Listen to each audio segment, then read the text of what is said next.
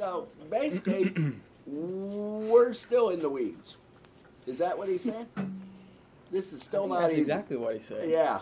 And I think we have 9 question marks and 8 verses if we're right here on another diatribe. And Josh, can you also remind us of what a diatribe is? Because Miss Elizabeth explained this to us a couple weeks ago very thoroughly. If you have not heard that, get the tape, get the 8-track of that. Diatribe is, I guess, would be an imaginary discussion with a hypothetical objection. Suppose, imagining that he's talking to somebody, going through some questions and answers. A couple weeks ago would probably be a lot better summation of the diatribe, but the invisible interlocutor, I think Paul is going back and forth with, very similar to 2:1 through 3. Yeah, good. And before we read chapter 3, 1 to 8, Steve was there, and so Matthew was there. Saw Matthew a lot by the fireplace. We were fireplace buddies, and we just got back from Black Mountain, and it was a joyous time again with a bunch of guys that love the Lord Jesus. And Jeremy, our speaker, who had never been there, said before, it seems like you guys are all from the same church, and that there's that kind of fellowship, and so it's was a great time. I did want to, especially coming off last week. Well, we're in week 6 of 7 of the bad news, but in chapter 2, there was certainly, and Thomas was there as well, there was certainly a lot on the dangers of being judgmental, as the Jews were, hypocritical, and a pride issue overall. And Jeremy talked to us about pride. I'd just like to give 2 quick things before we pray that I think were pretty helpful. Pride, which starts with a P, also involves these other 5 words: power, position, pleasure, prestige, or our possessions. Those are 5 dangers of pride, really. You could say power, position, pleasure, prestige, and possession. One thing that really hit me, convicted me, and I didn't know if I should mention them or not until Papa Fred said this was his favorite part, were 14 prayer tips. He was very convincing on the idea that a lack of prayer is a pride issue, right? We get independent, especially as men, and ladies, you may experience in some way as well. But let me just give you 14 quick prayer tips. These are good, and I realized how few of these I really do. Pray in short spurts, like a chronic cough. I know Mark's talked about that before. 1 Thessalonians 5:17, pray continually. Pray with friends. Pray for friends. Assign a song to a person. I've never thought about that. When you hear a song, assign a song to a person. Pray for them. During exercising, pray. While you're driving, pray. When you hear sirens, pray. Pray yourself to sleep. He said out of all the other options of what you're going to think about, why aren't we thinking about the Lord Jesus as we go to sleep? Pray before you get out of bed. Pray, and he wasn't saying this has to be all the time, but on your knees or in a prostrate position to really come before the Lord with that kind of humility. Pray for things that matter. Thought that was really good, right? We pray for a lot of physical things. Let's pray for more spiritual things. Get a prayer list, reminders, put sticky notes up all over the place of things that you want to pray for. If we need some from the fruit of the Spirit, let's put those up there and pray for them. Pray immediately. When someone asks you to pray, or when we say we're going to pray, and I'm deeply convicted of that. How many times have I said I was going to pray and then just really didn't? Just forgot all about it. And pray immediately. And then pray for big things that only God can do. Pray for things that seem unlikely. The salvation of people that you're just like, wow, that probably can't happen. Pray for them. So there was a list of some good things. Grant, would you pray for us now and then read chapter 3, 1 to 8? We'll get busy. Sounds good. Heavenly Father, thank you for this beautiful day that you have provided for us here, that we can gather together as a local body to discuss and learn from your word. Father, I pray that you would impress it upon our hearts, that we would come to a right understanding of it through our discussion and teaching. And Father, I pray that we would be able to apply it to our life in some capacity, and that it would be so impactful to us that we would continually remember it throughout the week, and that it would change the way we act and speak and interact with others, Father. And I pray that you would humble us, that we would be less prideful than we were coming in today, Father, and that you would clearly make your word known to us by your Spirit. And I pray this in Jesus' name. Amen. Amen. One more quick thing before you read the passage, and I'm not going to talk about Steve Krause because it would embarrass him if I did, so I'm not going to talk about the way he served this weekend, which was relentlessly.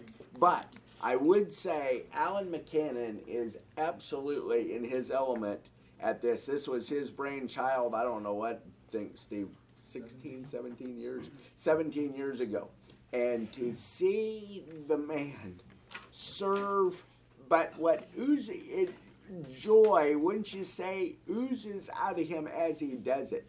Matthew, is that accurate? Yes, sir. And he serves with just such great zeal and such joy. And he is worth the price of admission just to watch him operate. Josh, you've seen that. Oh man, when you're there. Yeah, it's nonstop. It Constantly thinking about other people and looking to the needs of others. I mean, he arranges a multiple meals. 5-star. Well, with snacks. With snacks for 100 people, 100 plus men. Yeah, this is 55 this year. Yep. It's pretty remarkable. Yeah. No vegetables, though. No vegetables. Got the essentials. Or anything that even looked fluffy. It was only meat or stuff that could clog your arteries. And so we may go to heaven sooner, but it was certainly a quite a weekend. And so I don't know how to thank the Lord for men like him that have their giftedness and use it in such incredible for the 55 guys, and then hopefully the families, that it branches out, right? Hopefully it's going to impact the wives and the kids and down the road other guys. So it's a neat thing when you see the Lord use people like that. Great. If you'd read 1 to 8, we'll get busy. All right, so continuing on from chapter 2, starting in chapter 3, verse 1. Then what advantage has the Jew, or what is the value of circumcision? Much in every way. To begin with, the Jews were entrusted with the oracles of God. What if some were unfaithful? Does their unfaithfulness nullify the faithfulness of God? By no means. Let God be true, though everyone were a liar. As it is written, that you may be justified in your words and prevail when you are judged. But if our unrighteousness serves to show the righteousness of God, what shall we say? That God is unrighteous to inflict wrath on us? I speak in a human way. By no means, for then how could God judge the world? But if through my lie God's truth abounds to his glory, why am I still being condemned as a sinner? And why not do evil that good may come, as some people slanderously charge us with saying, their condemnation is just. Good.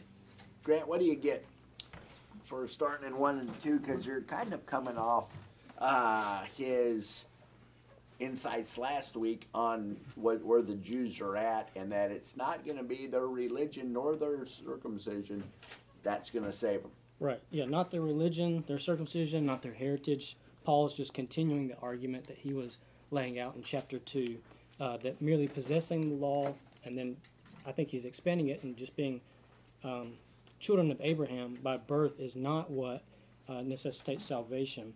And so after chapter 2, I think verse 1 could be kind of confusing, or it was for me. If you read just chapter 2 in a vacuum, and then you go to chapter 3, you would say, there is no advantage of being Jews.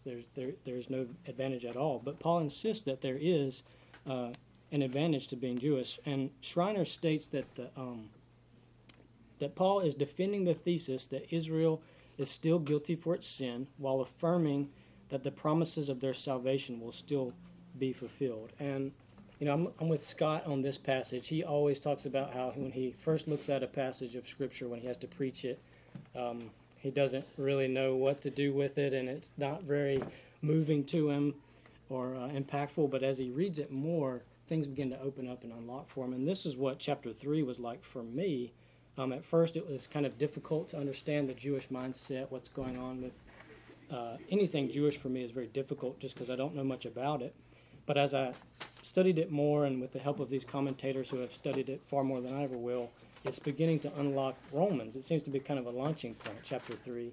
Because if you've ever read just Romans as a new believer, you probably skip right to Romans 8, and you sort of read that in a vacuum, and it's great, but a lot of the topics are kind of abstract because they don't really connect to the rest of Romans. And then you have this hard transition in chapter 9 through 11 of what about Israel? And so that's always been confusing for me. But 3, it seems like now it makes sense why Paul comes back to this topic of what's going on with Israel. Why is God still faithful even though the Jews don't believe? And so I think this passage is speaking specifically about and to the Jews. Paul is. He's making his argument to a hypothetical Jew.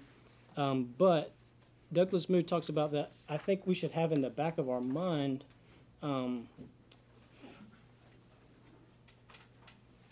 as we go through this, there can be people who think that their religion will save them. So a member of a church, your baptism, good deeds, a religious family or heritage, that can be somehow salvific in some way, that we can be counted as a people of God simply by these things. And I think for the actual believer, there can be this temptation. I think it's important to maybe have this in the back of our mind as we read through this, something like the doctrine of perseverance of the saints. We can abuse that and say, well, God will persevere me to the end, therefore I don't have to worry about my own sin. I can act how I want. I think that's important to be thinking about here. And so the natural conclusion as we go into verse 3 would be, what advantage has the Jew? There's none, but Paul says adamantly that there are many advantages to being a Jew. And John MacArthur summed it up really well. He said it this way. What advantage has the Jew? The heritage, being born of the seed of Abraham, the legacy of the law, the sign of circumcision, which is the mark of the Jew, those things bring no salvation. They offer no spiritual security, no spiritual advantage. And that is the bubble that Paul burst, didn't he, in chapter 2. For the tendency of the Jew was to hold on to his Abrahamic heritage, to hold on to his possession of the law of God, and to hold on to his sign, the sign of circumcision, which marked him out as the covenant people, and to believe that because he had those things, he was therefore given spiritual exemption from condemnation. In other words, he was not really accountable for the evil he had done simply because he was a member of the right people. And that isn't the case. Paul says, and we saw that from verse 17 through 29, spiritually speaking, the Jew really has no advantage. In fact, because he has been given the privilege of knowing so much and receiving so much from God, if he refuses to make it personal in his life and become one inwardly, he is at great disadvantage, because to whom much is given, much is required, and to whom much is required, there is much greater condemnation.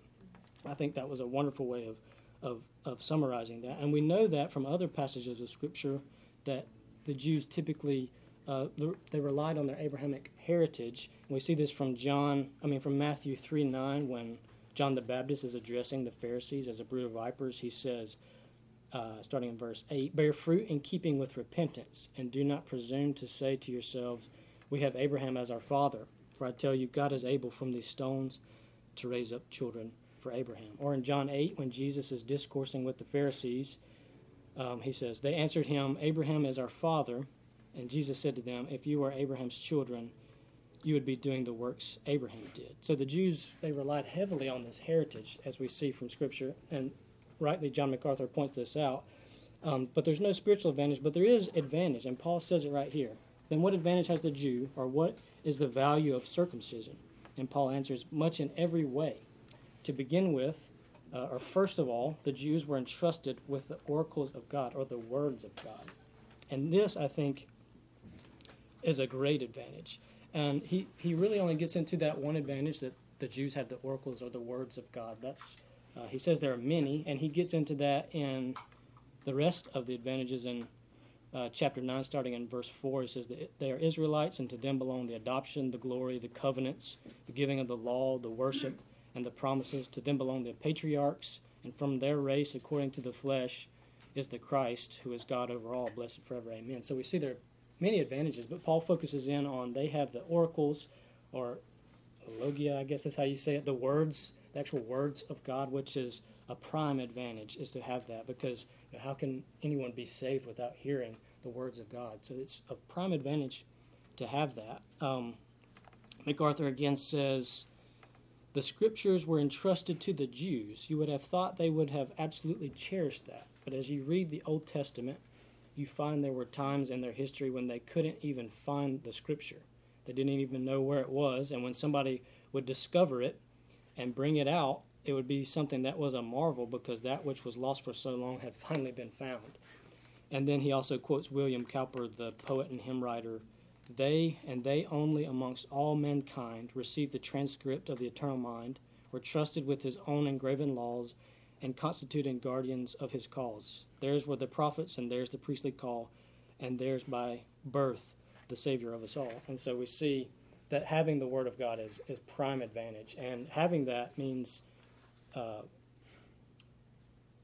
judgment would come first for them for neglecting that. It's amazing that he does give this list in chapter 9 of all these other advantages, even though he came out in chapter 2 and you would think didn't have any advantages at all. But he camps on this one, God's Word. And wow, we could spend the rest of the half hour talking about God's Word and just the advantage that it is to us to have it, to enjoy it. And when you said that, Grant, there was a little conviction to say, sometimes I don't treat it like I'm really that thankful for it or enjoying it as I ought, even as the Jews fell into that trap. Josh? Yeah, maybe just on that, I was just thinking of Psalm 19. Maybe we could just read it about how wonderful God's Word really is. And starting in verse 7 of Psalm chapter 19, these are some descriptions of the Word of God. Verse 7, the law of the Lord is perfect, reviving the soul. The testimony of the Lord is sure, making wise the simple. The precepts of the Lord are right, rejoicing the heart. The commandment of the Lord is pure, enlightening the eyes. The fear of the Lord is clean, enduring forever. The rules of the Lord are true and righteous altogether. More to be desired are they than gold, even much fine gold, sweeter also than honey, and drippings of the honeycomb. I just think there's nothing like God's Word, and what a privilege it is to have it in our language, in all different translations. We have accurate translations of the originals. We have God's Word. What a privilege. Yeah, no, for sure. If someone was asking you, let's say an unbeliever was asking us, like, hey, wait a second, why are you going to Bible study? Why do you read your Bible? Seems like a waste of time. Why do you go to church to hear it? What would you say? What is it about God's Word? And there's a bunch of great answers for sure. But just personally, what would you tell them? It's such a great advantage to have it. Why? Or what is it about it? Renews your mind. Yeah, renews your mind. Man, absolutely, isn't it? I remember our pastor in Myrtle Beach would put his Bible on his head when they're transformed by the renewing of your mind. Romans 12:2. So there's that idea that renews our mind. Good. It's how we know the character of the Lord. Yeah. How else are we going to know his character? It reveals the character of God. So good. Thanks. All right, good. It calls us in out. It what? It calls us in out. Good. Yeah, absolutely it does. Love it. Also, the Bible tells us the truth. That's right. Some of y'all may be aware that we live in a world where people sometimes use the phrase, my truth and your truth. But truth be told, there is no such thing as my truth or your truth. There's only the truth. Yes. The Bible is truth. Yeah, so well put. Right. And the truth will set us free, right, Jesse? Good night. And that is just, we want to know the truth. We don't want to be conned. Especially because, remember, we have those three liars out there that are all day long lying to us. John 8:44 calls Satan a liar 5 times in one verse. Jesus reminds us. When he lies, he speaks his native language. He's always barking at us with lies. So is the world. Crazy full of lies. What we hear every day, bombarded by it. And then our own heart is deceitful above all things. So those are the 3 liars that we have to attack with the truth of God's word. And imagine you're like me, that when I am not meditating on the word day and night, I continually believe some lies that I shouldn't. Good stuff. What else? It's the beginning of wisdom. It gives you wisdom. Right. Fear of the Lord is the beginning of wisdom. This is where we get that. Yes. It's a discerner of the heart. It's a what? Discerner of the heart. Good. Yep, consider the heart. It's our weapon. It's a weapon. Yes, it's the sword. It's the sword of the Spirit. And don't you think that there needs to be some multiple swords that we know? We need to know Romans 8, but we need to know Romans 3, and we need to know Psalm 119, and we need to know these things so well so that we've got a repertoire. Is that the right word? We got a number of swords that we can get out to fight the way it ought to be. You guys at the Masters, it had to be a heavy emphasis on how important this is in counseling or in life. Tell us. Yeah, I've maybe it was Quez, you said it. When we memorize the Word of God, it has a shaping influence on our mind and how we think and the categories by which we process things, the discernment that we apply to world and cultural issues. So I had one professor that would talk frequently.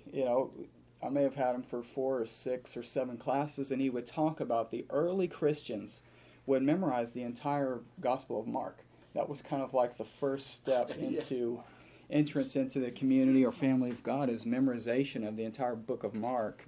Because they didn't have, a bound copy like we have today. It was, many of them didn't. And really to have a copy of the Scriptures like we have today is a real blessing that we have, and I think kind of more of a recent development.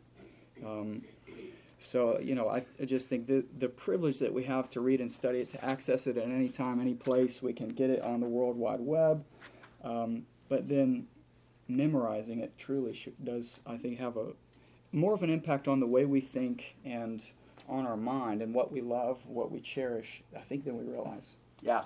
Where's Josh Connick when we need him, right? Memorizing the word, meditating on it day and night, observing to do according to all that's written there, and then you'll be prosperous, and then you'll have good success spiritually. So many great promises, and thank you for taking us to Psalm 119. Psalm 119, a great place to meditate on. Out of, I think, 173 of those 176 verses that are directly mention God's word. If you look at this one thing, that advantage, even though he's going to mention later the oracles of God, that's what the Jews have. I don't think we can be overly thankful for the word. We have got to be so grateful. Every day thank the Lord for the word. Every day bathe your mind in it. Every day be consumed by it. Share it. Enjoy it. I found this pretty interesting. I think it was Boyce. He says for the unbeliever even. And I think this is good. If you have an unbelieving friend that are like, I'm not going to read the word, study it with them, somehow get them, help them to be able to read it. Pray that they'll read it, because these 3 things is what he said. I thought this was good. Even if God never saves you by drawing you from darkness of your sin to saving faith in Jesus Christ, you at least sin less because of the advantages, and therefore are punished less severely. That is interesting, isn't it? 2:5. Flip back a page if you need to. But because of your hard and impenitent heart, you are storing up wrath for yourself on the day of God's wrath, when God's righteous judgment will be revealed. So even the unbeliever, I think it was, it might have been Edwards, that said that the sinner would give up the world to have one sin less when they're in hell. So it's interesting that the Bible can even help with that. Going to church, listening to the preaching of the Word of God, if you are in a good Bible-believing church, will at least cause you to know the way of salvation, even if you don't respond to it. I found that interesting. The third great advantage here, as I read to my phone, the third great advantage, I'm sure it could be the third great advantage, but I think it's supposed to be the third great advantage of the church attendance, and above all, church adherence to the preaching and study of the Word of God, is that although you cannot claim this as a right from God, it is through the reading and preaching of the Word of God that that's most likely to save you.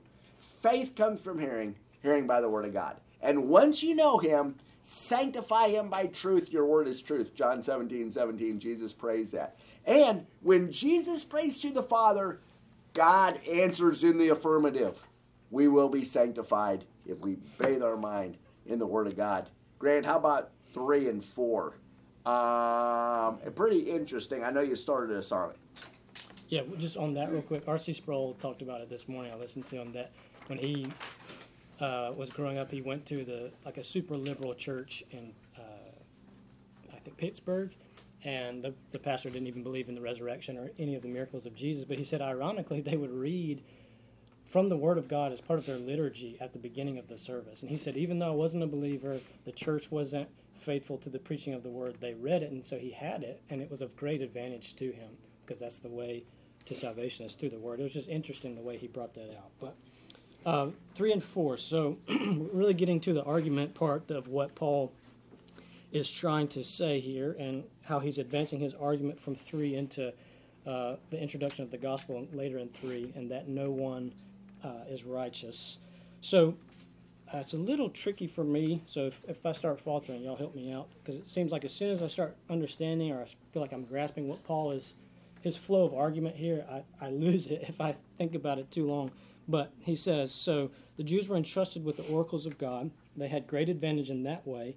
What if some were unfaithful? Does their faithlessness or unbelief nullify the faithfulness of God? And he says, by no means. Or as MacArthur says, that word means no, not possible. Certainly not. Impossible. No way. Let God be true, though everyone were a liar. And then he goes into Psalm, but we'll stop there for now. So the question would be, is God unfaithful to the Jewish people in his promises, even though there were some that did not believe? How can God be faithful if there were some that did not believe, because he has promised in his word for future salvation of Israel?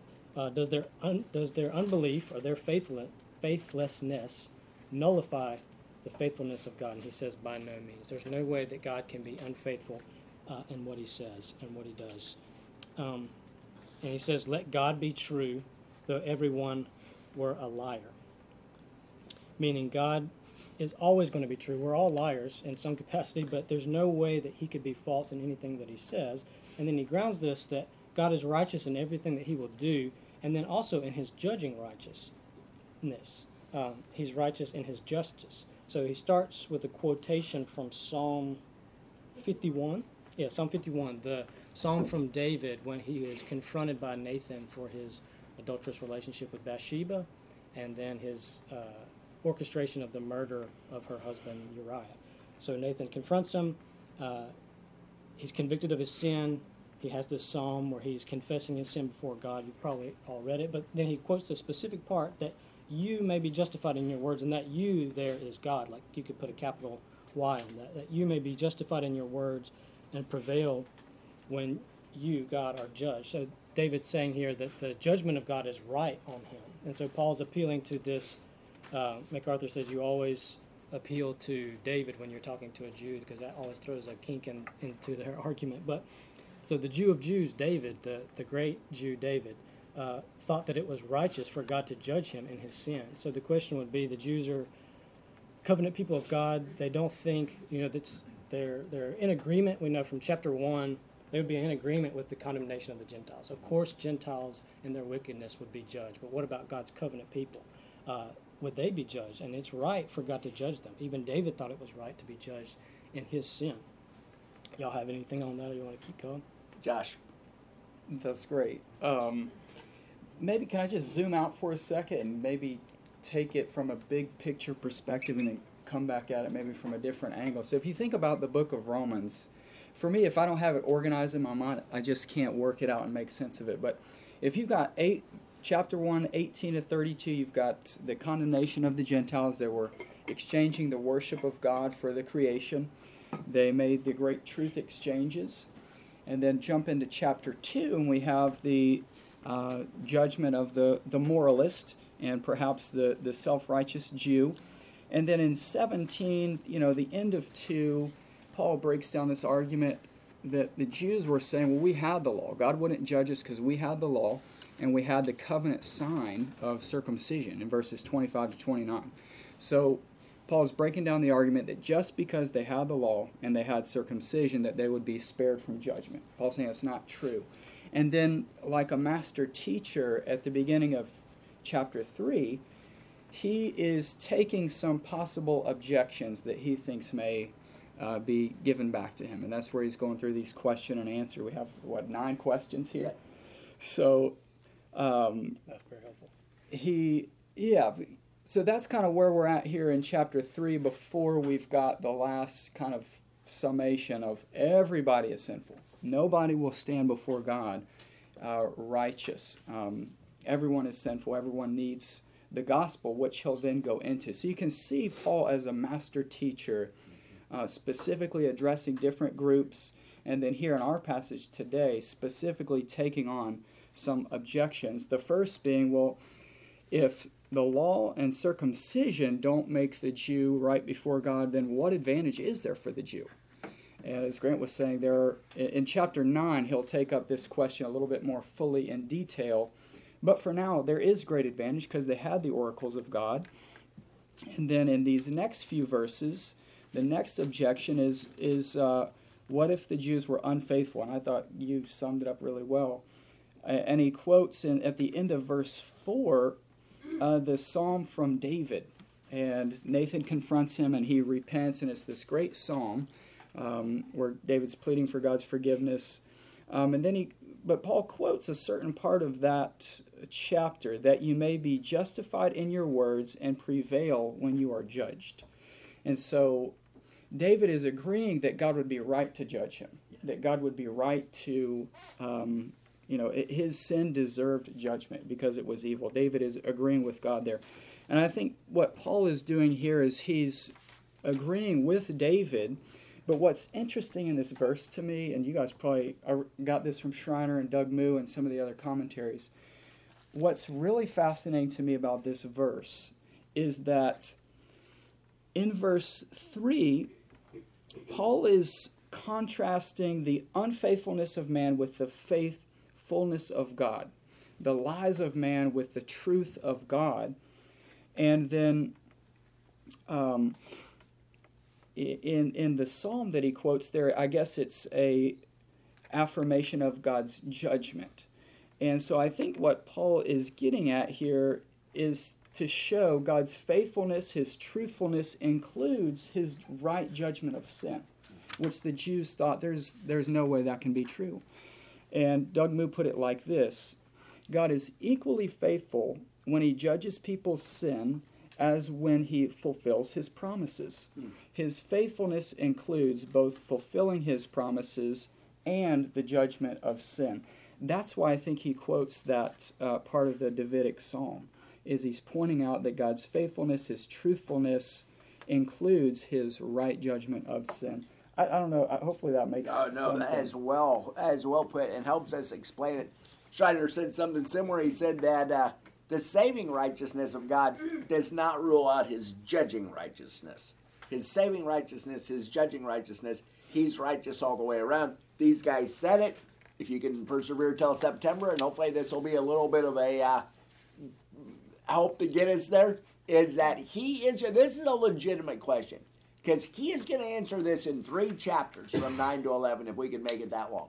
Right? He is going to give a really, really thorough answer. I want to give you just what Boyce said were kind of the highlights of that. But on this really good question, he's going to ask it again in 9:6. But is it not as though the Word of God has failed? Right? He gives all of these great promises in chapter 8, And then it's like the Jews aren't, they're not even part of it, right? They can't even enjoy them because they're not even, at this point, they don't even believe in Jesus. And so here he says there's six ways that Paul answers it. And I'll just read them to you. We'll come to them in about 6 months. God is sovereign in human affairs and does all things justly, even if this means passing over the mass of Jewish people for a time. Okay, that's Romans 9, 1-21. Romans 9, 22-33. Now, just like Paul would do, it's going to be a very logical argument. I love these.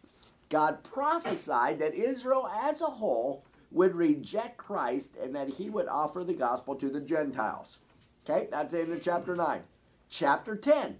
The offer of the gospel to the Gentiles was nevertheless for Israel's own good, since it was intended to provoke them to jealousy and therefore to faith.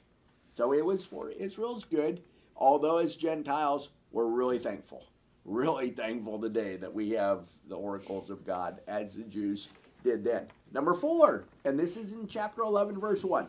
In spite of the universal offer of the gospel to the Gentiles, as well as the Jew in Israel's jealousy of that fact, a remnant of Jews is nevertheless going to be saved.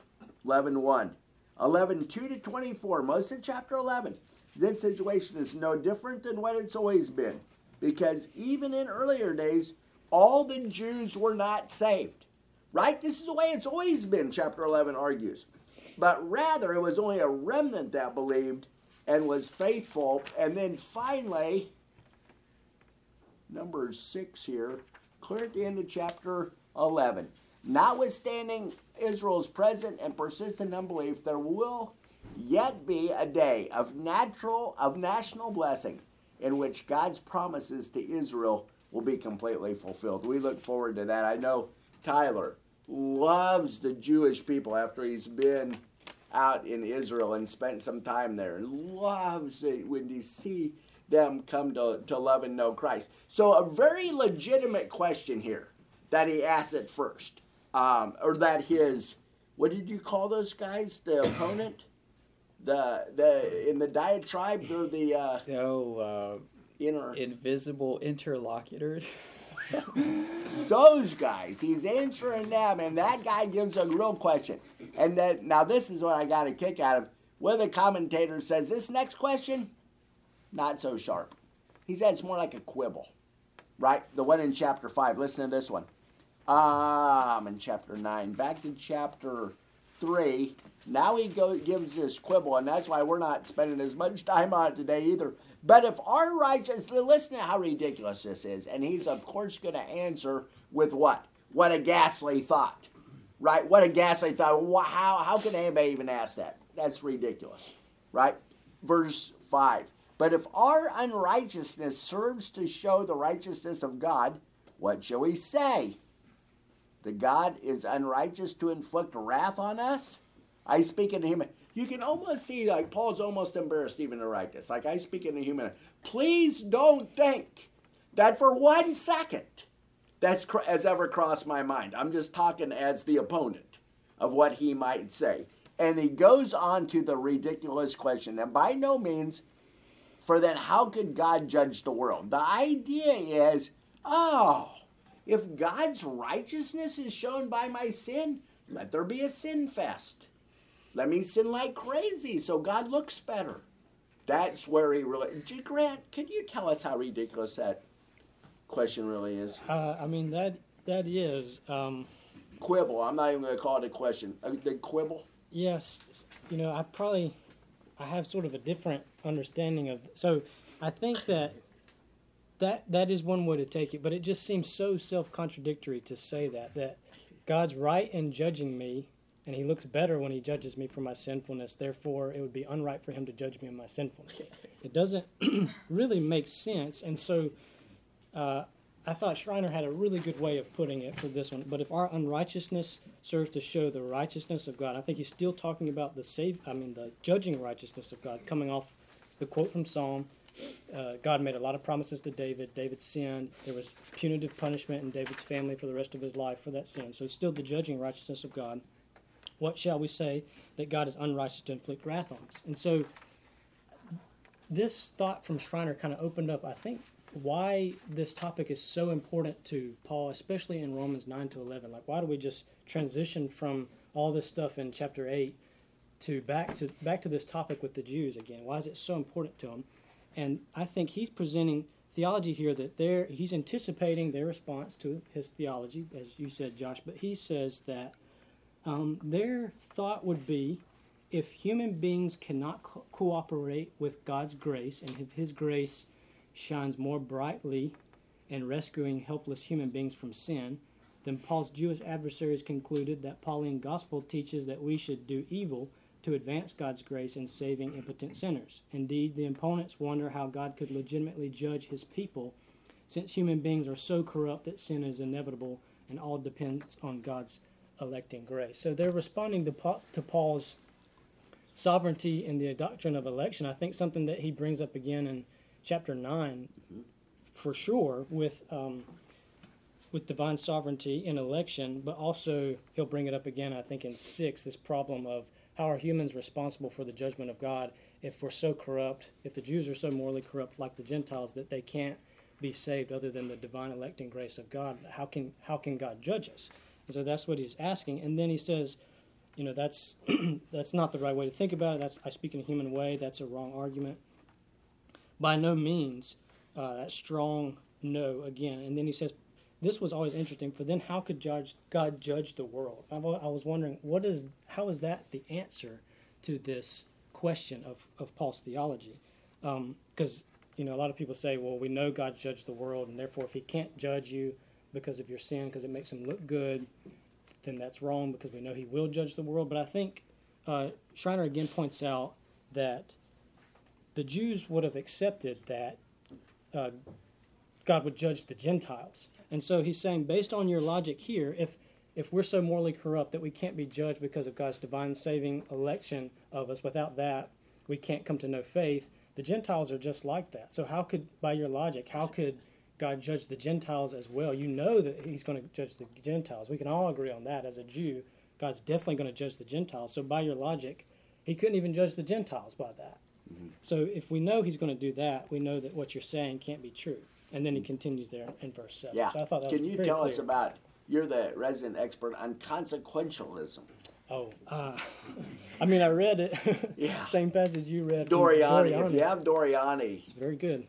Yeah. So it was the thought process that the ends justify the means, that the consequence of things totally dictate whether or not you should do them, not the objective truth of what God says on a matter. So his example would be, say a thief shoots the guy that he's stealing from, and then that guy in the hospital winds up marrying the nurse. Therefore, should the thief be not judged because he shot the guy? Because something good came out of it. And at first you're like, yeah, that's obviously a terrible, terrible argument. Nobody really thinks that. But I think you've probably been challenged on something like this with, like, abortion. You're a Christian. You believe that aborted babies go to heaven. So why not just fill the courts of heaven? Something wicked like that kind of logic can proceed. And then I think even in the most nuanced ways, we see it in everyday life. He pointed it out in just normal circumstances. We work out to be, what was it, better looking or stronger, or we eat healthy to live longer. We go to school to get higher paying jobs. That a lot of the ways consequentialism can creep into our thinking is through things like that. We want a good outcome, so therefore that's why we do something. We don't do it because of God's word or a conviction on something. Well, that's good. Thanks. Josh, hard to follow that. Could you please? Sure. I want to know what you think. I know we're running low on time here. Well, I think that you ought to finish us. Okay. That's what I think would be great. Maybe I'll try and speed through this really quickly. In 3, 5, and 8, you've got some really wrong thinking that Paul's dealing with here. And I think some of his detractors were trying to levy this charge against him that why not do evil that good may come? Because they knew if they could pin that on Paul, it would discredit his gospel. Because that kind of thinking was so foreign to the Jewish mind. that it just didn't matter how you lived, that God's moral law really didn't matter because God's grace would abound. I thought that was interesting from that point. Maybe I'll just pause with that. Yeah, that's good. 3-1 to 8.